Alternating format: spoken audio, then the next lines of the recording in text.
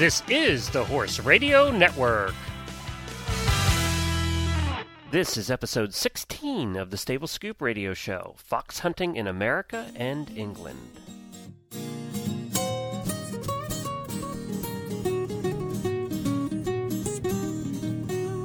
Welcome to the Stable Scoop, with weekly shows delivered right to you. With Helena and Glenn the Geek, live from the stable, it's every week. They'll bring you the news through hail or high water, while using their tails as their own fly swatters. So sit on down and laugh till you poop, cause it's time again for Stable Scoop. Stable Scoop. Stable Scoop. Stable Scoop. I am Glenn the Geek. And I am Helena B. And this is the Stable Scoop Radio Show on the Horse Radio Network. Happy Thanksgiving to all our friends in the States. Can you believe it's Thanksgiving already, Helena? I can. You can. I know. This year has flown by so fast, but it's so exciting to be at Thanksgiving already. Pretty soon it'll be Christmas. Yeah, I don't know that I'm totally excited about the whole holiday season, but I'm just going to go with the flow. Well, I know why you're excited for Thanksgiving, and that's there's something that happens in your life every Thanksgiving that you look forward to. Tell us what that is. Well, coming up this Thanksgiving, we had, since I ride out with the Myopia Hounds, we've got the great, big, happy Thanksgiving Myopia Hunt.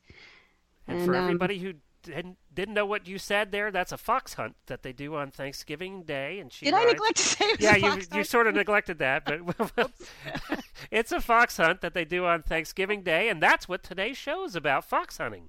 Or chasing. I see now that they're calling it fox chasing. Yeah, that seems to be the politically correct term. I find that becoming popular down in the Mid-Atlantic area. Oh, really? Fox chasing? Okay. Yeah, we don't chase. We chase. Ours is a drag. So yeah, we you chase an imaginary scent that the hounds think is something important. Yeah. Yeah. Booze. Booze. We have our own special kind of hound up here. It's called a booze hound. No, that's not funny. It is funny. All right. In the spirit of being thankful, though, I wanted to take the opportunity to thank all our fans and listeners from around the world. Every week we've added new listeners. The last two episodes where we did the Christmas episodes and the Christmas gift buying episodes are by far the most listened to episodes, and we appreciate everybody that joined us for that. You know, we started the Horse Radio Network as a way to build a community, in this case a podcast community, and it's for people all over the world. We now have listeners all over the world in many countries, and that's one of the nice things about horses is it eliminates all barriers. It eliminates cultures and everything else. If you're a horse lover, you're a horse lover, and that's really why that's why you and I wanted to do this in the first place. That's right. And it's happening, and we're thankful to everybody who listens, and we encourage you to tell your friends and family about us, and let's keep building this horse community and make it grow. And get involved. We want to hear from you, too. You know, we've got voicemail, we've got email. We want to hear what you have to say, and then we'll just spit it right back at you. And it makes for an entertaining podcast. And they can reach us. You can email us with any thought or suggestion, whatever, at geeks, Geeks, at horseradionetwork.com. Or you can give us a voicemail at 270-803-0025. And I did want to mention one other thing. We have 3 different giveaways going on at the same time right now on the Horse Radio Network. We have the 2010 giveaways that happen over at the 2010radioshow.com. And you have one more week. This is the last week to enter for the November giveaway. And we always give away cool 2010 World Equestrian Games merchandise. So check it out at 2010radioshow.com and sign up over there. And then at Stable Scoop, our show, we have 2 giveaways going on right now. Rods is giving away a bunch of the Christmas gift options that we talked about in last week's show, and so is Equestrian Collections. And you can find the sign-ups for both of those over at stablescoop.com, so be sure to sign up. And we also list the full, what the products are for the giveaways. Right, and take a listen to those shows if you missed them. They were a lot of fun. They were a lot of fun. It was like virtual shopping for me. I'm still getting those overalls, you know. We'll talk about that a little later, too. I got 60 entries for the pink overalls. So hopefully at the end of the show we can read a couple of them if we have time. That'd be great.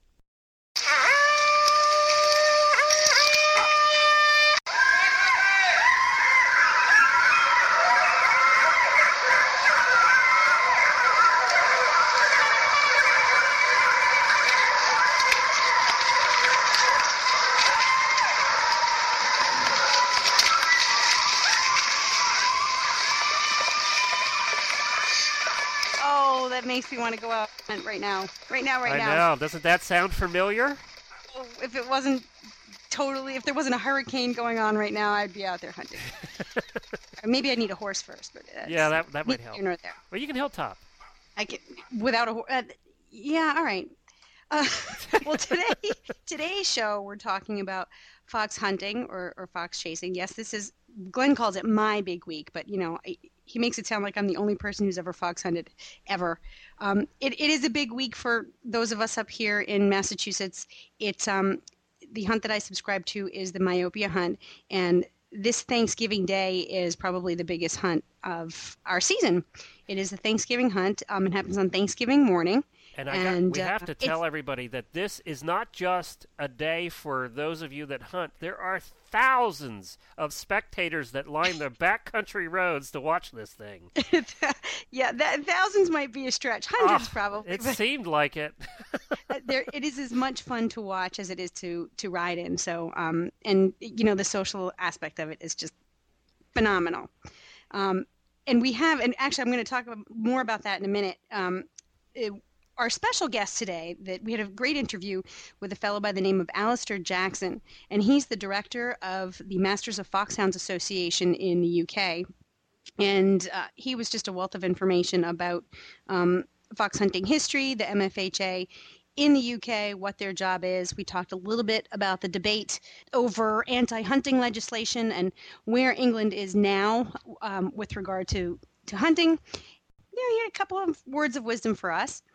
So that's coming up a little bit later in the show. And then we have a special co-host today. This is a friend of mine. Her name is Cammie Beckman. And Cammie is also a subscriber to the Myopia Hunt. She's also the volunteer coordinator for the Hunt Events Committee. And that committee's job is basically to get as many people involved in the hunt as possible, volunteering their time, which is no small task. So welcome to Cammie. Thank you. We're glad to have you on here. We're hoping that you can give us some of the juice that goes on behind the scenes. Hi, Cammie. Absolutely. Anything I can help with. Hi, Cammie. Hi, Glenn. How are you? All right. I probably watched you hunt a couple of years ago when I was up there for the Thanksgiving hunt. I was one of those people alongside the road. Oh, yeah. Watching you all go by. And it is an amazing sight to see. And you usually get, about 125, 150 riders on Thanksgiving Day. It's definitely one of the biggest. It is amazing to see you come across the field, see the hounds come across, and then the redcoats.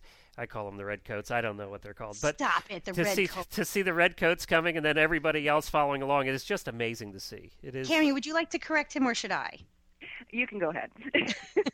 Well, I already got my warning today not to call them dogs. I did get that warning. My wife warned me of that this morning. She said, remember, they're not dogs, they're hounds. They're hounds. Right. That's why we were talking about, hounds. Coats, pink coats, red coats. They're not red coats, they're scarlet. And some people refer to them as pink coats, but not because of the color, because the name of the fellow who first created the coats, his last name was Pink. So they're I thought maybe scarlet. It was because they were drinking too much out of the flask. That too. And they were actually pink. I think if you started yelling the redcoats are coming, they might, take up arms for especially in Revolutionary Massachusetts. So, Cammie, tell us a little bit about you. How did you get involved in horses, and then how you started riding out with Myopia, and then a little bit about what you do as volunteer coordinator for the hunt. Oh, goodness, that's a whole lot of stuff. Well, I got bitten by the horse bug very young. I think I was 6 or 7. We moved all over the place, so I did every kind of horseback riding imaginable in the West, because I am from the Midwest area. So a little bit of Western saddle. Virginia, spent a lot of time in Virginia, so started in English riding. started doing some cross country, lived in Germany, and I worked. I lived with my family. My father was a military officer, and he was under a man named General Burton, who is quite an equestrian. And so General Burton kind of kept my enthusiasm for riding going while we lived in Germany. And then, I don't know, just kept, I took time off between college and different things, but got back into riding probably 4 years ago, where I discovered fox hunting for the first time. Ha-ha. So, and it was, exactly. Now the interesting stuff begins. So yeah, there's something that's completely different about riding cross country to hounds that I think until people try it, they have no idea what a thrill it can be. Would you agree, Helena? Oh yeah. There's nothing like you wake up on a hunt morning and everything's just a little bit faster, a little bit more exciting. You can feel your blood pressure rising, and I know on hunt mornings I shake to tie my tie. My fingers shake, and I have a little checklist on my kitchen counter. Don't forget your hairnet. Don't forget your pin. Don't forget your boot pulls. Yeah.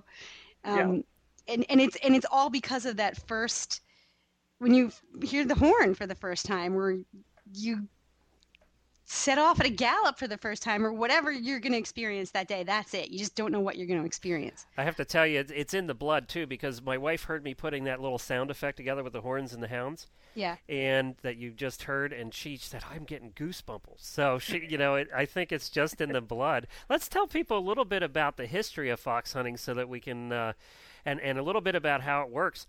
Actually, fox hunting existed in North America since the early colonial days. There were actually the first hounds that were imported was in 1650. Arrived in Maryland, a guy by the name of Robert Brooke came with his family and his hounds, and that was the earliest record of hounds actually showing up here. Actually, the first record of American fox hunting as an organized hunt, as a pack, like you guys ride in, was the 6th Lord Fairfax in 1747 in Northern Virginia. So we've been doing fox hunting for a long time in America. And one of the funny things was that one of the quips I read, George Washington was the first, who was the first president, obviously, was an ardent fox hunter, and he owned his own pack of hounds. And actually, in his diaries, you're going to kick out of this, in his diaries, they're laced with references of hunting the foxhound near the nation's capital. And it says in his diaries, on one such occasion while Congress was in session, hounds ran near the Capitol, and many of the congressmen ran outside to watch and hopped on their horses and joined in the chase. So. Oh yeah, I can see that. That would totally be me. Yeah, well, can you see that Flying happening? Off the steps of Capitol Hill, Yeah. hopping on my mount, taking off the gun. So even then, the Congress was goofing off and not doing much. So there. And actually, the first Foxhound Club was established in 1826 in Canada. That's the first North American one. And in the United States, it was the Piedmont Foxhounds were established in Virginia in 1840. But I think Myopia was right around then. I think they were. Myopia was 1882. Oh, so they were a little bit later. They were actually right after the Civil War then. Yep. And actually, both of those packs, the Canadian one and the United States one there in Virginia, are going today. So they're still around. Now, a couple things, too. For a new hunt to be registered and eventually recognized, they must have 12 couples. Can you explain what couples are? Now, we're talking about the hounds here. Couples Is that for you, Helena, or for me? Go ahead, Cammie. A couple. Well, they talk about hounds going out as couples, and so there's always a set basically of hounds. So you count them in twos. So 12 couple would be 24 hounds. Okay, but they aren't really couples like boyfriend girlfriend. It's just they're all out there together. They're coupled up. Yes. Right. Okay. Gotcha. And oftentimes they'll have an older, more experienced hound I think this is where the term came from. They have an older, more experienced hound who they will couple with a younger hound to sort of show them the ropes. So it's sort of like having your swimming buddy when you're swimming. Yes. Yeah. Okay. Yeah. You could say that. Horse husband. All right, so there are two types of hunts that everybody should be aware of, and that's a drag hunt and a live hunt. And I think I'll let one of you explain the difference there.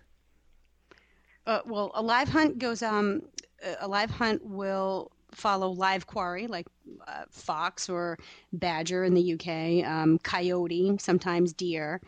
For the most part, I think in the United States, live hunts go after fox and coyote. Although there are some hunts that follow wild boar. Like, hello, where is there Really? a wild boar? But Maybe okay, Texas, Georgia. Yeah. Yeah. it might be Georgia. I think. Yeah. I'll have to check the Chronicle of the Horse. They have a good Yeah, listing. Georgia's where we got that picture a couple years ago, that a kid that killed the big one that was 1,000 pounds or something. Oh, a boar. The wild boar, yeah. So I Well, think then that may be where it is. But Yeah. so usually it's live quarry, and in the United States, for the most part, fox hunting, the goal is to send the fox to its den, and without a kill. Sometimes it's rare, but it does happen that a pack of hounds will bring a fox to its death, but that is not the goal of live fox hunting in the United States. Now, the goal of live fox hunting is to go fast and jump high. Well, That's what Why the do goal- the are hounds so- work? that one comment, Glenn, is going to get us in so much trouble. Cammie, maybe you can explain drag hunting for Glenn. Well, drag hunting is where a scent is laid ahead of time, and it's a bit more organized, I guess, in that somebody actually knows where we're going. And on dewy mornings, when you're out in a field and they say that you hear the hounds on the line, just about to find the line, you can sometimes look across and see where the little ATV vehicle has pulled the scent ahead of time, and you can actually find where the fox is going too. So that's how they do it? Yes. Yeah, okay. Do we And get they to don't- see tally ho when we see the ATV? As I We do understand, sometimes chuckle and say, So- I think I know where that hound's going. is it the master that runs the line then, puts it out in the morning? No, it's usually the huntsman. The huntsman, okay. And somebody else in the hunt who just kind of pick the countryside and figure out where to lay the line. Okay. Some they put hunts, it down. some drag hunts have actually a dragsman whose job it is to strategically lay the line to most closely replicate a live hunt. Yeah. Sometimes you can actually lay a scent that's like one continuous route, or you can also have, if you've got somebody who's specializing in laying the line, they can lay it so that the hounds actually have to find it and work it, which I think is kind of cool. This is something that I've just recently come to learn. Yeah. Well, there's actually 171 organized clubs in North America, which is a lot higher than I thought it was actually. So that's a whole lot, and that's in all of North America. And it exists actually. There are 35 states and 4 Canadian provinces that have clubs. Did you get that from the MFHA? Yeah, yeah, Huh. yep. And the first one, actually, the Masters of. Now that you mention that, the MFHA is the Master of Foxhounds Association. It was established here in the United States in 1907. I think that the British one, we'll talk to Alistair about it, but I think that the British one was a little sooner than that. It's funny you mention hounds because I just got scared here by a hound who put her nose underneath my arm.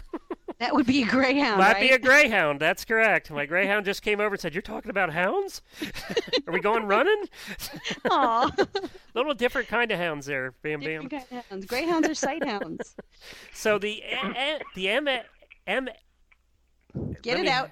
Yeah, let me try this again. The MFHA actually is the organization that keeps the stud books and keeps track of all the registered clubs and provides the rules and that kind of thing around fox hunting in America. And are you members of the MFHA? Or Yes. Yeah, okay. So the individuals that ride at hunts also become members of the MFHA? I don't.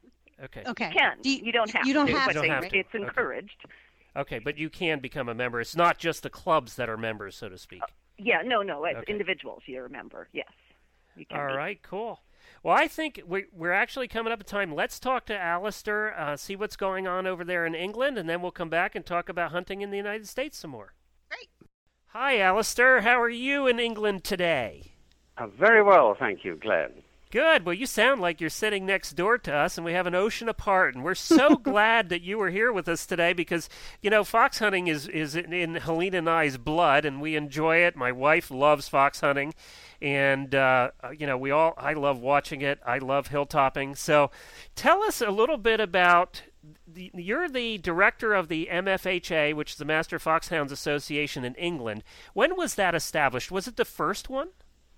Yes, it was. We were established 150 years ago, nearly 200 years ago, originally to sort out disputes between hunts when they had boundary disputes. And of course, those were the days when a lot of hunts were organized by individuals who hunted on their own estates, and they would fall out with their neighbor.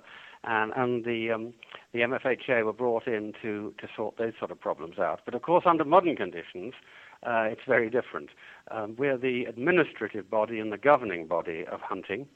And pre the temporary ban we're under at the moment, of course, we had the strict rules and disciplinary procedures to make sure the sport was organized properly. And the greater part of our job here is advising masters and hunts on all manner of things, from the technical side of hound management to the management of their countries, and all sorts of technical things such as the regulations for the picking up of fallen stock from the farms, which is a service the hunts provide. And I could go on forever. We're involved in the management of point-to-point racing. And, of course, we run the Foxhound Kennel Stud Book, which has been running for over 200 years, with which every foxhound bred in this country can be traced back through those stud books 200 years. And so further in some cases. I think a lot of people don't realize that there are stud books kept on the hounds, just like there are horses. The stud book's the foxhound. The foxhound is probably almost certainly the best, most accurately reported and recorded of any breed, of any animal. As I said, the stud books in this office now go back 200 years, and the old family packs, such as the Duke of Beaufort's, will go back a lot further than that. And, of course, a lot of your hounds in the States are based on English hounds and would trace back through our stud books as well. I just picture these books for some reason being these big open books that you hand wrote with the ink pens. I just picture that for some reason. I do too, like the monk somewhere. They are lovely old-fashioned books. One is produced every year with the hounds that are entered by that pack each year. And they in nice leather-bound volumes. They're not written by hand anymore, are they? We are computerized. Oh, okay, just checking. And we work very closely with the All Masters of Foxhound Association in America. Colonel Dennis Foster does my job with you, and we're a global really now fox hunting, and we meet several times a year at various things and talk regularly. Now, how long have you been the director of the MFHA in the UK? I've been direct 11 or 12 years now. And what did you do prior to your position? Well, when I was at school, we had packs of beagles at my school and then at my agricultural college, and I'm afraid that diverted me from a more sensible route in my life, I suspect. So all I was qualified to do at the end of that was to be a master of foxhounds. And I did just that. I was a master of foxhounds at 21, and I hunted over 25 years, I hunted 5 packs of foxhounds as a master and a huntsman at the same time. And then, of course, when I gave up, I got more involved in the management of hunting. I worked for what was then the British Field Sports Society on their public relations for a short time, and then joined the Masters of Foxhound Association. That's actually a lovely progression if you're getting out of the active hands-on part to kind of go into something more administrative. Still be involved. I think it's important that the person in my shoes has had hands-on experience as a practitioner. Yeah. If you're going to have authority talking to people who are trying to do the job nowadays, under much more difficult circumstances, I might add. I take my hat off to all of them. Absolutely. Now, do you have member hunts the way we have here in the United States? We do. We have 184 packs of hounds recognized by the Masters of Foxhound Association Of course, on top of that, we have the other hound associations, the deer hounds, the basset hounds, the harriers and beagles, and the mink hounds, etc. So altogether, there are some 400 packs of hounds in this country hunting. Oh my! Oh my! So and the umbrella organization also operates from this office of which I'm director, which is the Council of Hunting Associations, which is perhaps needlessly complicated to tell you, but all those other associations operate under that umbrella, which, while we're in this political situation, does help because we can speak for all of them. Now, tell us a little bit about that. You've mentioned that twice now. So what we heard a couple of years ago here in America, it was big news that you were having all this legislation and all the debates and all that stuff. How has it ended up, and where are you at now as far as hunting in England, and I guess Scotland and Ireland, too? Indeed, it doesn't affect Southern Ireland, Okay. But this present Labour government, when it was under Prime Minister Blair, brought in the Hunting Act. It was fought for many years by our organisations in the hunts. There were, at one stage, the largest demonstration ever seen in London. Just under 500,000 people walked in London, marched, and I might add a large contingent from the United States came with the Stars and Stripes waving. They were very welcome. And but at the end of it, this act was produced, and as always, it was a blatant example of political prejudice. Blair wanted to get another piece of legislation through, and he was promised that he would get the votes from his left-wing members of Parliament if he gave them the Hunting Act. So what does the Hunting Act say? What does it not allow you to do? Well, it's quite complicated. It basically is meant to ban hunting with dogs, they call it. Okay. And the first big sin. It's completely unworkable. It's unworkable and unfair.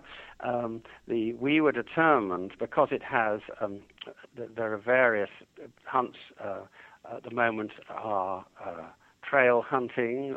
Officially, they're hunting an artificial scent. They are. So you can do exemptions. There's various exemptions under the Act too, which are complicated. But so, what it means Alistair, is you can do drag hunts. Oh yes. Okay. Oh yes. Okay. But the hunts, our priority has been to keep the infrastructure of hunting going. In other words, the kennels, the hounds, the staff, and the people who subscribe to those hunts, with a view to repeal of this act, which doesn't work. What it does, it's totally negative. It puts law-abiding people at risk. It diverts police time from real crime. It has no benefit to the environment. And of course, the bottom line is those people who supported it because they thought they were doing the fox or the other hunted species a favor were quite wrong. It does nothing for the welfare or conservation of the species. Because as always, it's the hunter who conserves the species. But the fox in England is every man's enemy except the fox hunters, the people who farm, the people who raise game birds. Now, with hunts very limited in the way they can control foxes, they can, to a certain extent, under these strange exemptions. But because their role is limited, other people have taken it into their own hands, and foxes are shot and snared much more than they were before. And the fox population so you're still allowed to hunt. The fox population now is much lower than it was before the Hunting Act. We're now entering our fourth season under the Act. But with a general election looming in the next 1.5 years, the opposition party, the Conservatives, have said categorically, and it's in their manifesto, that given the majority, they will repeal the Hunting Act, which is excellent news. And of course, it has given light at the end of the tunnel for everyone here who hunts, and everyone's determined to keep it going. Okay. I think it'll be much more difficult. What do you think would be the greatest change if the act is repealed? What do you think would be the most beneficial change to the hunting community? Well, hunt would go back to hunting properly, hunting foxes. They would maintain, as they're trying to do now, maintain, as they always did before, a lot of the woodlands and things for the management of foxes to keep, so they know where to find them. The people who've been killing foxes indiscriminately will say, well, hunting's back, we will now leave them. We like to see the hounds find a fox on our farm. So the fox population will rise to a manageable level because hunting has always just managed the fox population at a level, a healthy level, that's acceptable to those people who have to live in the countryside. And it's funny because my wife hunted for a number of hunts and live hunts, and the misconception that people have is that every time you go out you find and kill a fox. That's not true. She would go out a whole season and they would see one fox. You don't always see fox. Well, here in the U.S. Here in the U.S. anyway. The United States is quite different, but the management of foxes in England is more important, funnily enough, than the States, because of the intensive stock farming here, I suspect, and the game rearing as well, of game birds for shooting. And the actual culling of the fox population in the States has never been a priority. It is rather different. But basically, the sport is the same because people, as you know, by going out hunting, people go out for a lot of reasons. They go for access to private land they wouldn't be allowed on otherwise. They go, some of them, to watch the skill of the huntsman and the hounds, hunting a wild animal by scent. They go for the thrill of jumping fences. I was going to say, most of them go for the thrill of riding fast and jumping high. Yeah, absolutely. Well, that's the age-old question. Do you ride to hunt, or do you hunt to ride? Well, some people, and that's always been the case, some people do one and some people do the other. But by far, most of them hunt to ride. But of course, hunting a drag is it's nothing. Someone said it's like kissing your sister. It's not unpredictable. I mean, hunting a wild animal, you can have a fast hunt one day and run miles. You can do very little another day. It depends on the elements, the weather, and the wild animal. And it's much more of a challenge. But of course, what people don't go hunting for is to see a fox killed. You're quite right. The management of the fox population is a byproduct, and a very effective one, of hunting. The only person who's really trying to catch the fox is the huntsman. There's only one huntsman. He's the man who controls and guides the hounds, and his assistant, the whipper-in. Other than that, as you say, people are out for dozens of different reasons, but not to see a fox killed. But the answer is hunting will thrive again after repeal. More people will hunt again, and the fox population will be raised again, and everyone will be happy. But we're not so naive to think that hunting would start again exactly as it was.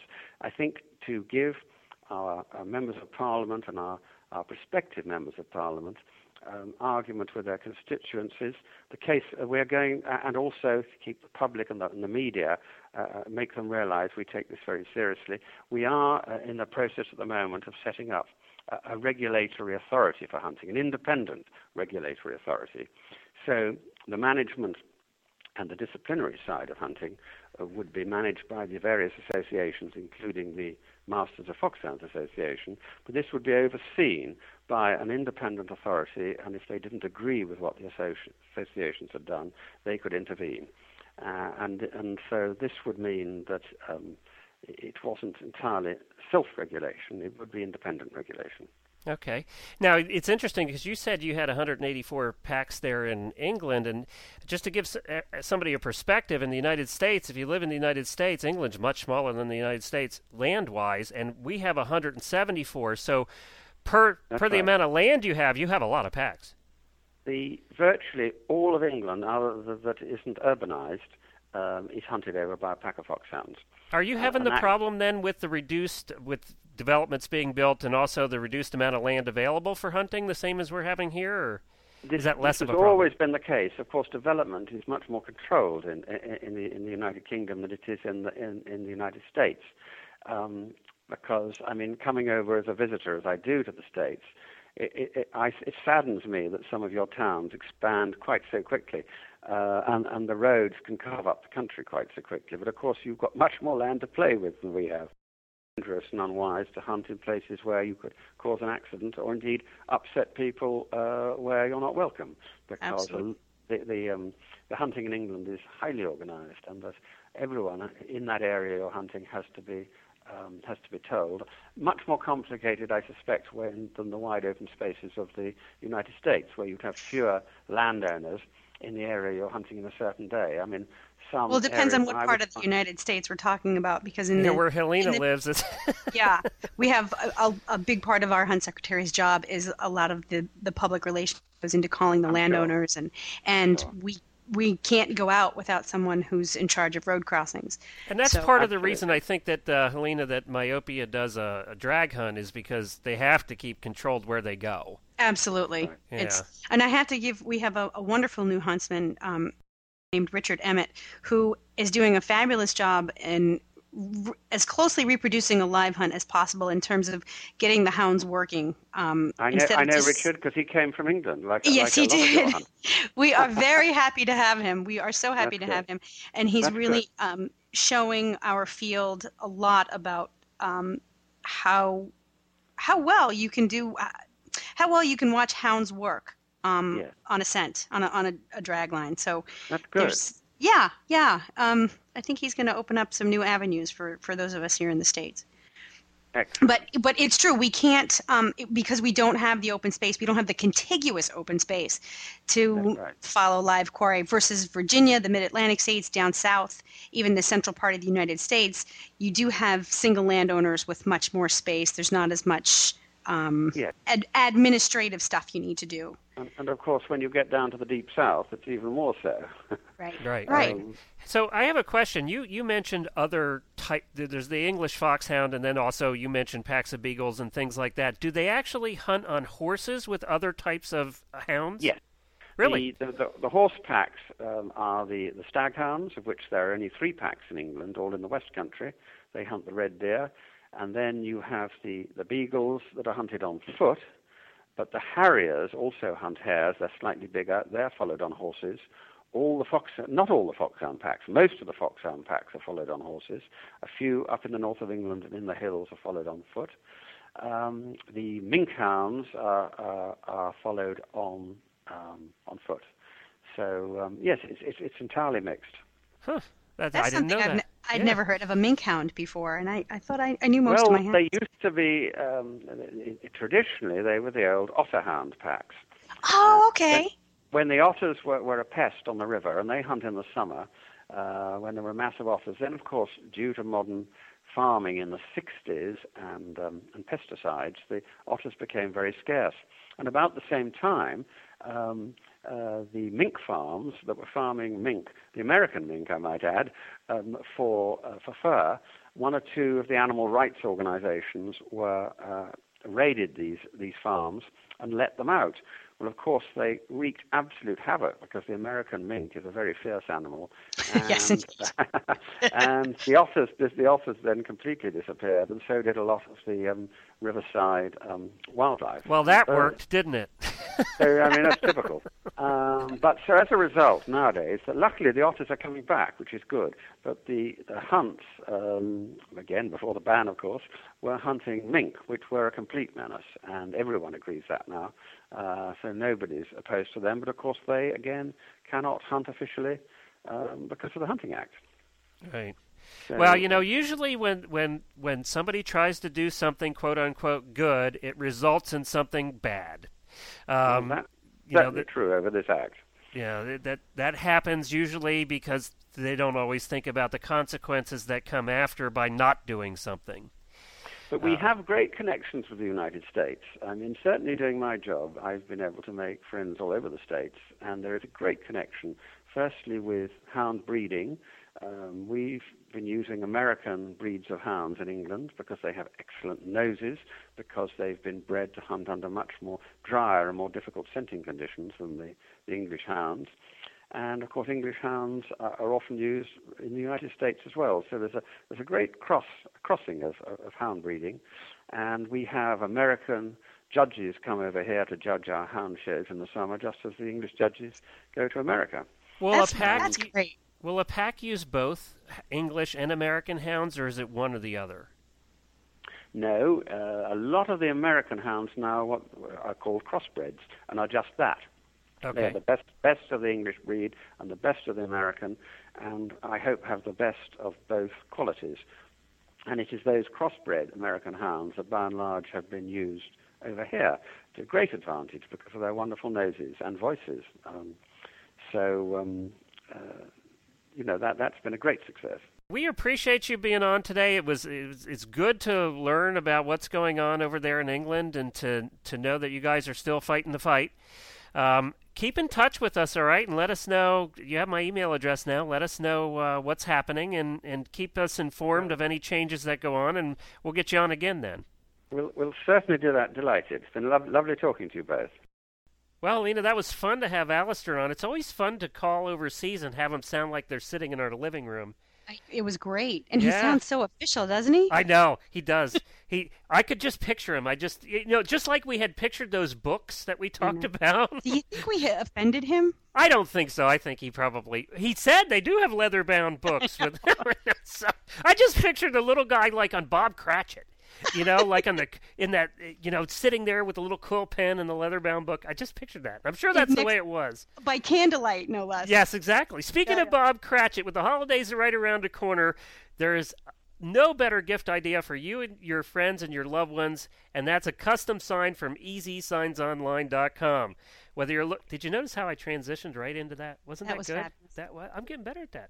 Yeah. No, we do appreciate Easy Signs Online. They support the show. We wouldn't have the show without them. So whether you're looking for a stall nameplate or spending thousands of dollars on an entry sign to your farm, Easy Signs Online is your place, and that's the letters EasySignsOnline.com. They're the leader in quality and price and farm signs in the United States. And they also have some great stocking stuffers this year with equestrian car stickers and nameplates for your stalls and things like that. So you can check them out at EasySignsOnline.com or call them at 800-640-8180. Yeah, so I thought that was fascinating. I think it's I do think, I was kidding with you guys earlier, but I love watching fox hunting. Yeah, I think it is. Great. It's as nice a sport to watch as it is to participate in. Right, I agree. I think it's a lot of fun. So, Cammie, tell me, why do you hunt? Well, I think being out with the hounds is the exciting part of what's different between fox hunting and going for a trail ride. Is that you're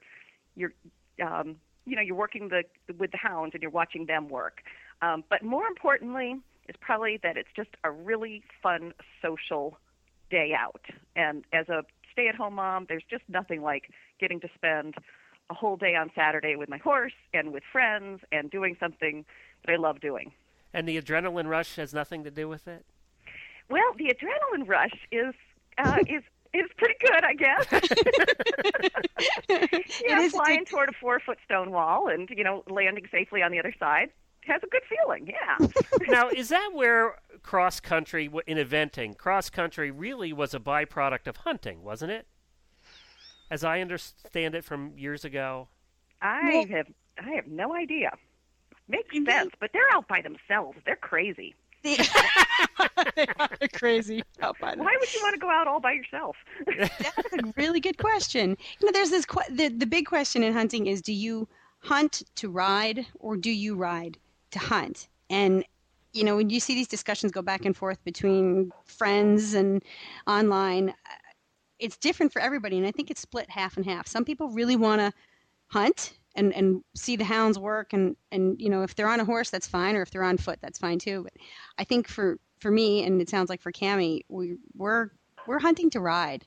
Oh yeah. Yeah. Absolutely. Yeah. And one of the parties are good too. I was just that's one of my questions. Hold on to that thought. Getting back a little bit to Alistair, obviously he doesn't like drag hunts at all. He made that pretty clear. But my wife preferred a drag hunt only because she said the live hunts, you actually, if the hounds were not on a scent, you'd spend a lot of time standing around doing nothing. Yeah. And the one thing she said about, and I don't know if you guys disagree, is that the drag hunts were always so much faster. Yes. Faster, and I think maybe this is just, in our little world of having to have organized time, you have a more predictable start and end time and location. So you get to make it back to the party in time, which is, as we said, is part of the fun. So do you still carry those little sandwich boxes with the flasks in them? Oh, absolutely. Well, okay. Everybody has their own way of doing things. I would say. My sandwich box actually has peppermints for my horse in it. Okay. Oh, that's Does a it- great idea. No flask? That's my little treat and bribery for him. I carry a flask inside my coat, but I am one of the very people anywhere in fox hunting world who carries lemonade in her flask. So, Helena, what do you carry in yours? Water. Water? Oh, okay. Oh, you're like me. Well, most Yeah, people, well, because- let's be honest, what do most people carry in their flask? Booze. Brandy, sherry, Okay, whiskey. having attended a few of the myopia hunts, I can attest to that. Yeah. And there are a few of them that drank it all before they even started, and probably had to refill it. Yeah. Well, it is cold out there, and it does take the edge off. Like I said, your hands shake, and things get a little crazy, and it's understandable. But I get so jacked up that my mouth goes dry, and I just all the water in my body just seems to disappear, and so I find myself after like the first good run, I'm desperate for water. So I try. And and I've seen you drinking, Helena. You can't handle much. I can't. No. I half a glass of wine, I'm on the floor. She had 2 swigs, and she'd be falling off at the next jump. Yeah. I So- like to wait until the stirrup cup at the end so that we can, once you're down and off the horse. Now, what's a feet on the stirrup cup? ground. The stirrup cup is the party at the end of the That's what it's hunt. called? Yes. Okay. Well, I don't know why they call it a stirrup cup. Do you know, Cammie? Well, they used to serve the drinks in these. They still have them. I actually have a little collection of.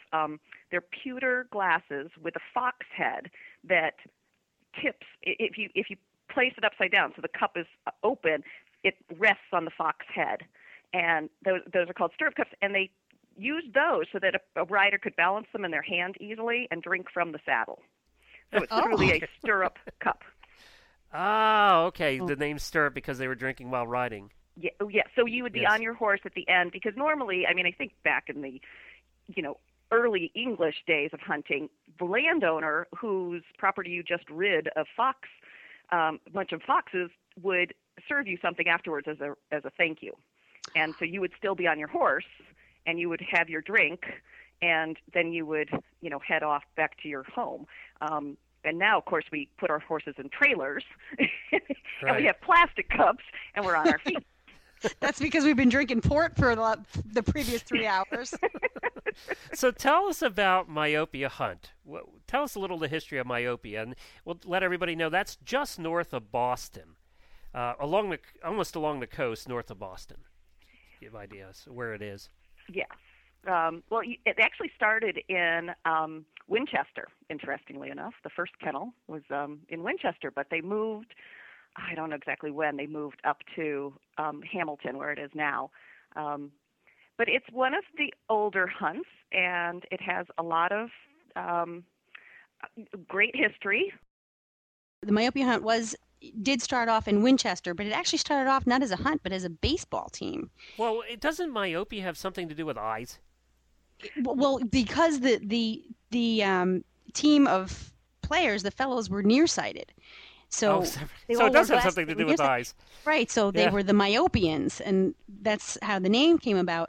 And then when they moved the club to Hamilton, and this is the part I've never been able to find this out. I'm sure there's somebody out there who knows that they switched from baseball to fox hunting. Now, how you make that leap, I have no idea, but it was made. And we should say now that it is a very exclusive country club. Myopia is a very exclusive country club, and one of their big things, they do hunting, but one of their big things also is golf. It's become and I think actually one of the, I think it's how some very big golf tournaments over the years, back 100 years, have been held there. So yes, the U.S. Open, the first U.S. Open was held there in 1908. Oh, really?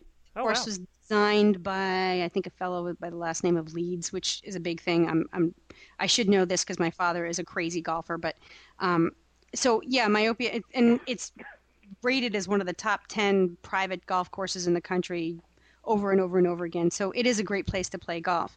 One thing I want to make note of, which I think is kind of important, but I'm not sure why, is that from the very beginning, Myopia was a drag hunt. It's always been a drag hunt. Oh, really? Okay. And actually, I do know why. It's because the subscribing members at the time didn't have the time to do an all-out live hunt. Like Cammie was saying, in our lives of of organized time. We need to have a predictable start and end time, Well, a how location. long will you ride in an average, even in a drag hunt like yours? How long will you ride for? On a Saturday in the formal season, 3 hours. Okay, so when you include the party and everything after you're in getting there, you're probably looking at 5 or 6 hours out of your day just for a drag hunt. Yes. Right. So a Right. live hunt could even go longer than that if they get on a line and you get further away from home. And is that a Yeah. hound? That's not a hound. That is a corgi. Oh, okay. A long way from a hound. Oh no, corgis had some kind of hunting purpose, didn't they? Probably. Every dog's got some. No. They're herding dogs. They There, herd. that's- They, okay. Oh, they right, do like okay. sheep herding. Right. Okay. They would herd the fox. Yeah, they try and get them to come home to bed. So why did do either of you know why the Thanksgiving hunt became so popular and has become such a spectator sport and all of that up there? Well, I think that it's so popular because it's the finale. It's the grand finale of our Okay. formal season.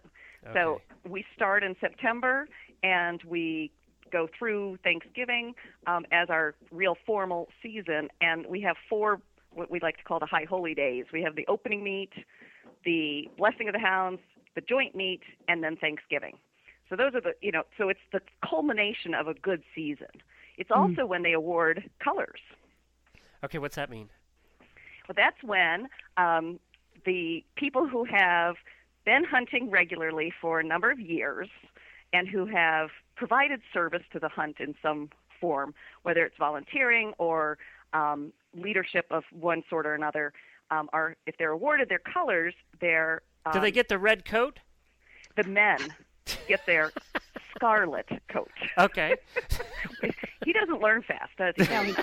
No, he resists it, Cammie. The women, men and women both, put on the hunt's color on their collar, on their top collar. The myopia hunt is a kind of a buff canary yellow color. The men have it on their scarlet coat. The women have it on their black or navy coat. Okay. Now, explain to me the difference between the master and the huntsman and the whippers in and all that stuff. The master is the head of all of the hunt activity. So he's the one who's encourages membership and subscribers.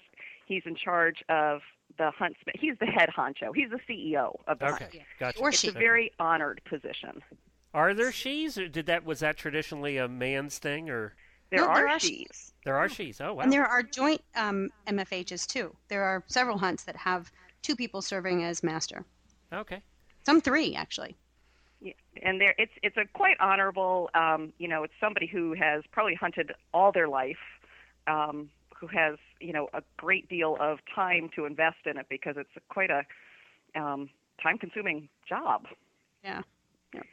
The whipper we go to huntsman next. The huntsman is in charge of the hounds.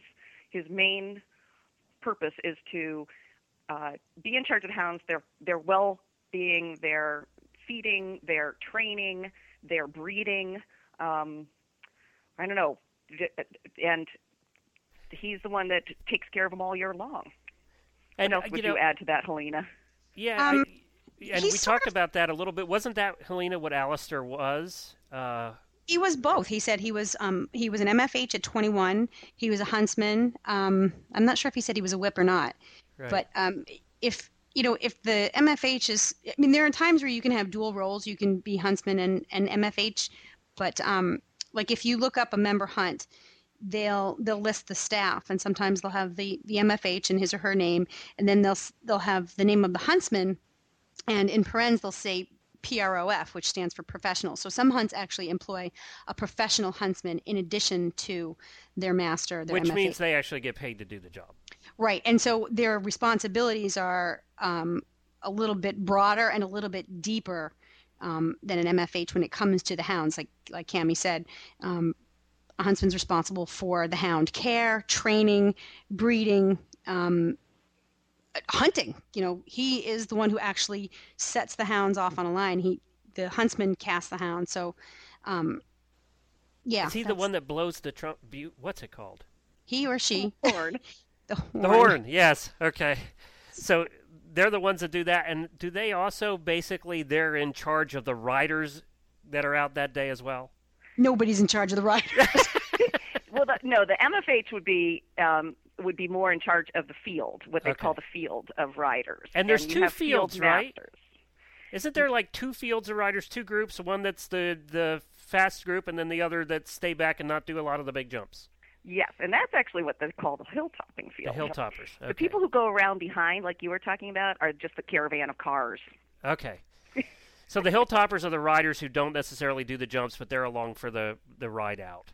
Right. And they oftentimes are up on a hill watching the first field doing a run and a series of jumps, and they take a slower pace, and they'll sometimes just stand and watch. Right. Okay.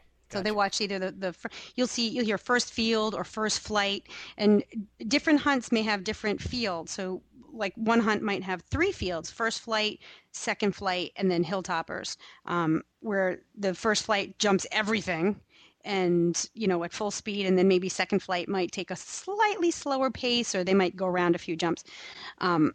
So it depends on the individual hunts how many fields they have, and then you have in each field there's a field master who is sort of the leader of that particular field. So like in our case, the hill-topping field master will lead the hill-toppers to a strategic place on a hill, like Cammie said, so that you can see the hounds working in the first flight jumping, that's what's cool about hilltopping, is not only do you get to ride, but you get to spectate as well. So you get to enjoy both sides of the hunt when you're a hilltopper.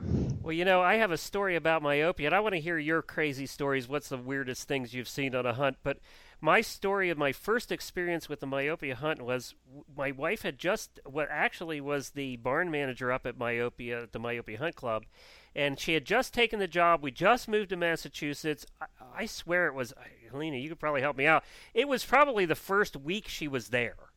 They went out. What are the hunts called before you get into the serious hunts? The Roading. Oh, like roading and roading, yeah. Yeah, where they're teaching the hounds and things. So she goes out roading, and I'm at home. We just moved there, and I get a call from one of the members of the hunt saying, "Your wife's at the hospital." Oh. She had. You remember yes. this? It was like the first week she was there. So yes. I get a call. I didn't even know what a hospital was. I had no idea because we just moved there. So I go find the hospital where she had fallen off and broken her arm on her first week on the job. She did not fall off. Oh, she got bucked off. Yes, she got bucked off. The woman was riding a bucking bronco. She picked a spot and she bailed. Yeah, apparently she stayed on for the full 8 seconds. She would have won the rodeo because this horse was apparently bucking to beat the band, and she stayed on for quite a while. It's funny because, and he was young. In his defense, he was still a little young at the time. Oh, he was a nut job. And the first group had gone off, had galloped off and left the second group behind, which sometimes happens, and he just was having no part of being left behind. And she was trying, not knowing this horse very well, she was trying to decide whether or not it was a good decision to let him go or to insist on holding him back. Well, he made the decision for her, took her on a little bit of a roller coaster ride. And people had said to this day that they've never seen anybody ride so many bucks, such big and so many bucks. And then she finally decided to save her own life. She got away with just a broken And this wrist. was a big horse. He was like, if I remember right, 17 or 17.2 or something. He was big. Yeah, Cammie, you know Perry. Oh, my, that was Perry? Yeah. Yes, that was Perry. I never let her ride Perry after that. She was not the first stable manager there to break some bones on Perry. He had a little bit of a reputation. Oh, my. I think it was the initiation for the stable managers. He's a wonderful horse, and he outgrew that little issue, I have to say that, in his defense. But yeah, you're right. That was like the first week. And she was back to work like the next day with her cast on. She was. Oh, my. She had been an eventer, so breaking bones was no big deal. Yeah. So describe to us what wild, crazy things you've seen. What was the wildest What's the craziest thing you've seen out there, Cammie? Oh, my gosh. Well, lots of falls, lots of people, falling, taking a jump before the horse, landing on the other side, the horse standing on the other, behind the jump. I don't know. Isn't that usually what the crazy things are, or they're the dramatic falls? Yeah. I had one good one. I had one when I very first bought my horse, and I landed on my head, And I swear, I got up and I was like, how did I get here? Oh, no. Is this my horse? Because I just bought him that week, and Oh, I just geez. started. And so I don't think you get through riding in general, but fox hunting in particular, without having at least one good story of, a spectacular fall. Yeah. Trying to think of some other crazy things I've seen out there.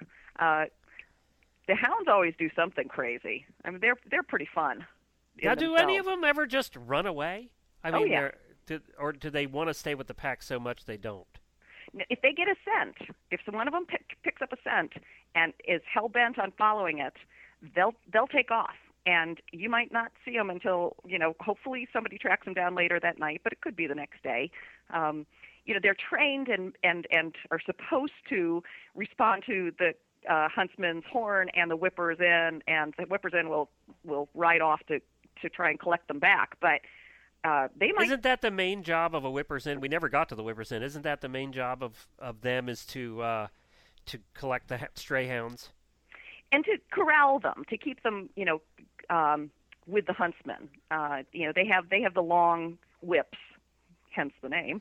Isn't there a rule too that you're not supposed to ride in front of somebody, or if you're a well, you rider? were asking about who keeps track of the riders. And yeah. The huntsman, the hounds, and the whippers in are at the front. The field master, whether it's the MFH, the master, or whether he's appointed somebody else to be field master that day, is the one who rides behind the hounds, and they need to know what distance to stay away from the hounds, so they're not, riding right up on their tails. But it's a bad thing if your horse takes off and goes way in front of the pack. Oh, yeah, you would really not want to show up to the stirrup cup that night. Or maybe you would and you want to imbibe. You want to seriously imbibe. And there's another tradition. If you fall off in the hunt, you are supposed to bring a bottle of port to the field master. That is like You're the one that is. Shouldn't he be bringing you the port? Isn't that called the Dirt Club? I think it's called the Dirt Club. I think it's called it's called bribery. Isn't it the it's like the carpet club, but it's the sod club or dirt club. Like, yeah. Oh my gosh, I'm totally spacing on what that's called. But if you fall off, you've caused a delay in the hunt. Potentially. Okay. You've like created a little bit of havoc, especially if your horse runs off. And then everybody has to go around screaming, "Loose horse!" And and you're there doing what to do? You do what we like to call the walk of shame. That's where you have to go collect your horse, and then worse yet, you have to try and get back up into the saddle without a mounting block. Have you ever fallen off during a hunt, Helena? Yeah, I have. Yeah. And yeah. Oh, yeah. So you've done the walk of shame? Well, no. You see, I got right back up on my horse. That little bugger ran up. I had to hang out with his friends, and so my walk of shame was very short. But I got back on him as quickly as I could. Yeah, we were going at a full gallop, and he spooked at a coop. He's one of those horses that spooks when things change, when things go from one line of vision to the other. Bright white stuff and shiny things. So we passed a coop at a full gallop, and I hit the dirt so hard. It's not funny there. I mean, it's not funny, but it's funny now. It's not funny. I know it is funny now. I still walk a little funny from it. So but it's like we fox hunters wear our scars like badges of honor. You know what? They talk about eventers being nuts. They aren't half as nuts as the fox hunters. I mean, you guys are going crazy, jumping over jumps you haven't looked at before in a lot of cases. It's a little different where they get to go out and walk the course first. You don't get to walk the course first. Yeah, that's true. I mean, and you're riding in a pack. Do you know what? That's more of it than anything. I really think. I think that the jumps that you come to, your horse is either gonna be a ring weenie where he likes to see vertical jumps on on rails on poles, or he's gonna be a fox hunter who would rather face a 3-foot stone wall. Mine happens to be the one who would rather face the 3-foot stone wall. They're good about that part. That's not whatever scares me. I think what it takes to be a true fox hunter is to have the horse that will work with a huge herd of other horses and be able to keep their riders with flasks and still listen to his riders. So no, Cammie actually has the best field hunter ever. Whenever Really? I go What do out, you I have? put my horse right up that horse's bum because he's the best bumper in the world. But I think Cammie makes a really good point because it's not so much the jumps. If you can ride and if you can jump stuff, that's not the scary part. It's going all out with a horse who's listening to his herd. You better hope that that horse is going to listen to you if you decide to rate him, or duck out. I don't know what's on the other side of that fence. Some horses will just keep going, whether you want to go over that fence or not. And that may be a good thing, but you have to be able to. Some people are control freaks when they ride, and you have to be able to let your horse make some of the decisions. And on the flip side, your horse has to trust you enough to let you make some of the decisions. And, one of our long-term members, Patrick Keogh, said this so eloquently recently that it takes quite a few years to make a truly good field hunter. 4, 5, 6 years to really get that kind of horse that you can trust and have a great time on every time out. So, and that's what happened with Perry, right? I mean, he's been doing it for. I mean, he had all those antics with your wife, Glenn, but he's now one of the top horses out there. He's absolutely. Really? Well, that's interesting. And it was great that she stuck with him because you have to see the potential in the animal and then work with it, not give up, and have common sense. Yeah. I loved Perry's owner, Pam, right? Yeah, she's fabulous. She was great. I didn't like Perry much. I did not know him back then. He is an amazing animal now. I have never seen the horse refuse. Well, Helena, you're going to have to tell Pam that her horse was the highlight of a podcast and make sure she listens now. Oh, she'll be excited. Hi, Pam. She'll be excited. She'll be very excited. He's a really handsome horse too, and her mom has a horse. And this is what's so great about fox hunting is her mom is I don't want to say how old she is, but she's senior, very senior to me, senior. And she still fox hunts. And they're two horses. Pam's mom's horse is a big chestnut named Chief, and then Perry's a bay, and I used to call them Biggie Fries and Biggie Shake. I'd have to turn them out overnight, and I had the chestnut, it was Biggie Shake, or Biggie Fries, and Perry was Biggie Shake. And, I could pass either one of these women on the street and say, Biggie Fries, and, they'll totally know what I'm talking about. People kind of look at you like, what? That's what fox hunting does. It brings people together on a level that's just, even through the pain and the fear and the excitement, it bonds you so tightly. Everybody, when you're out on your horse and you're going, everybody's the same. The playing field is level. It doesn't matter how much money you have, how much education, where your kids go to school. Everybody's in it together. And I find, particularly for me when I'm out there hunting, I feel very connected to my fellow riders. It feels like there's always somebody out there watching your back. Absolutely, and there's you're communicating the whole time with them. You're talking about which jump you're going to. Are you going to take the gap? You might be right up against somebody. Their horse might have a slower pace. You're like, I'll take the right side, and you jump together. There's just constantly talking. I don't know of anything else you do with horses where you're doing that other than maybe polo, where you'd be talking to everybody else and going at this incredible pace and flying through the countryside. If you're a stadium jumper, all you're doing is rating your horse and getting the perfect spot. That doesn't happen in fox hunting. You're just hoping, you rate them a little bit and you try and get to a good spot, but you got to trust that in a field of 100 other horses, you're all going to make it over that jump without crashing into each other and fly off on the other side and through crazy countryside. Is that kind of how you feel, Helena? Yes, I'm totally listening to you in awe. I'm like, yes, that's it. Thanks. And guys, I hate to tell you this, but we're actually a little bit over time right now. We've just had so much fun here talking about, and Helena, I'm glad you're not passionate about fox hunting.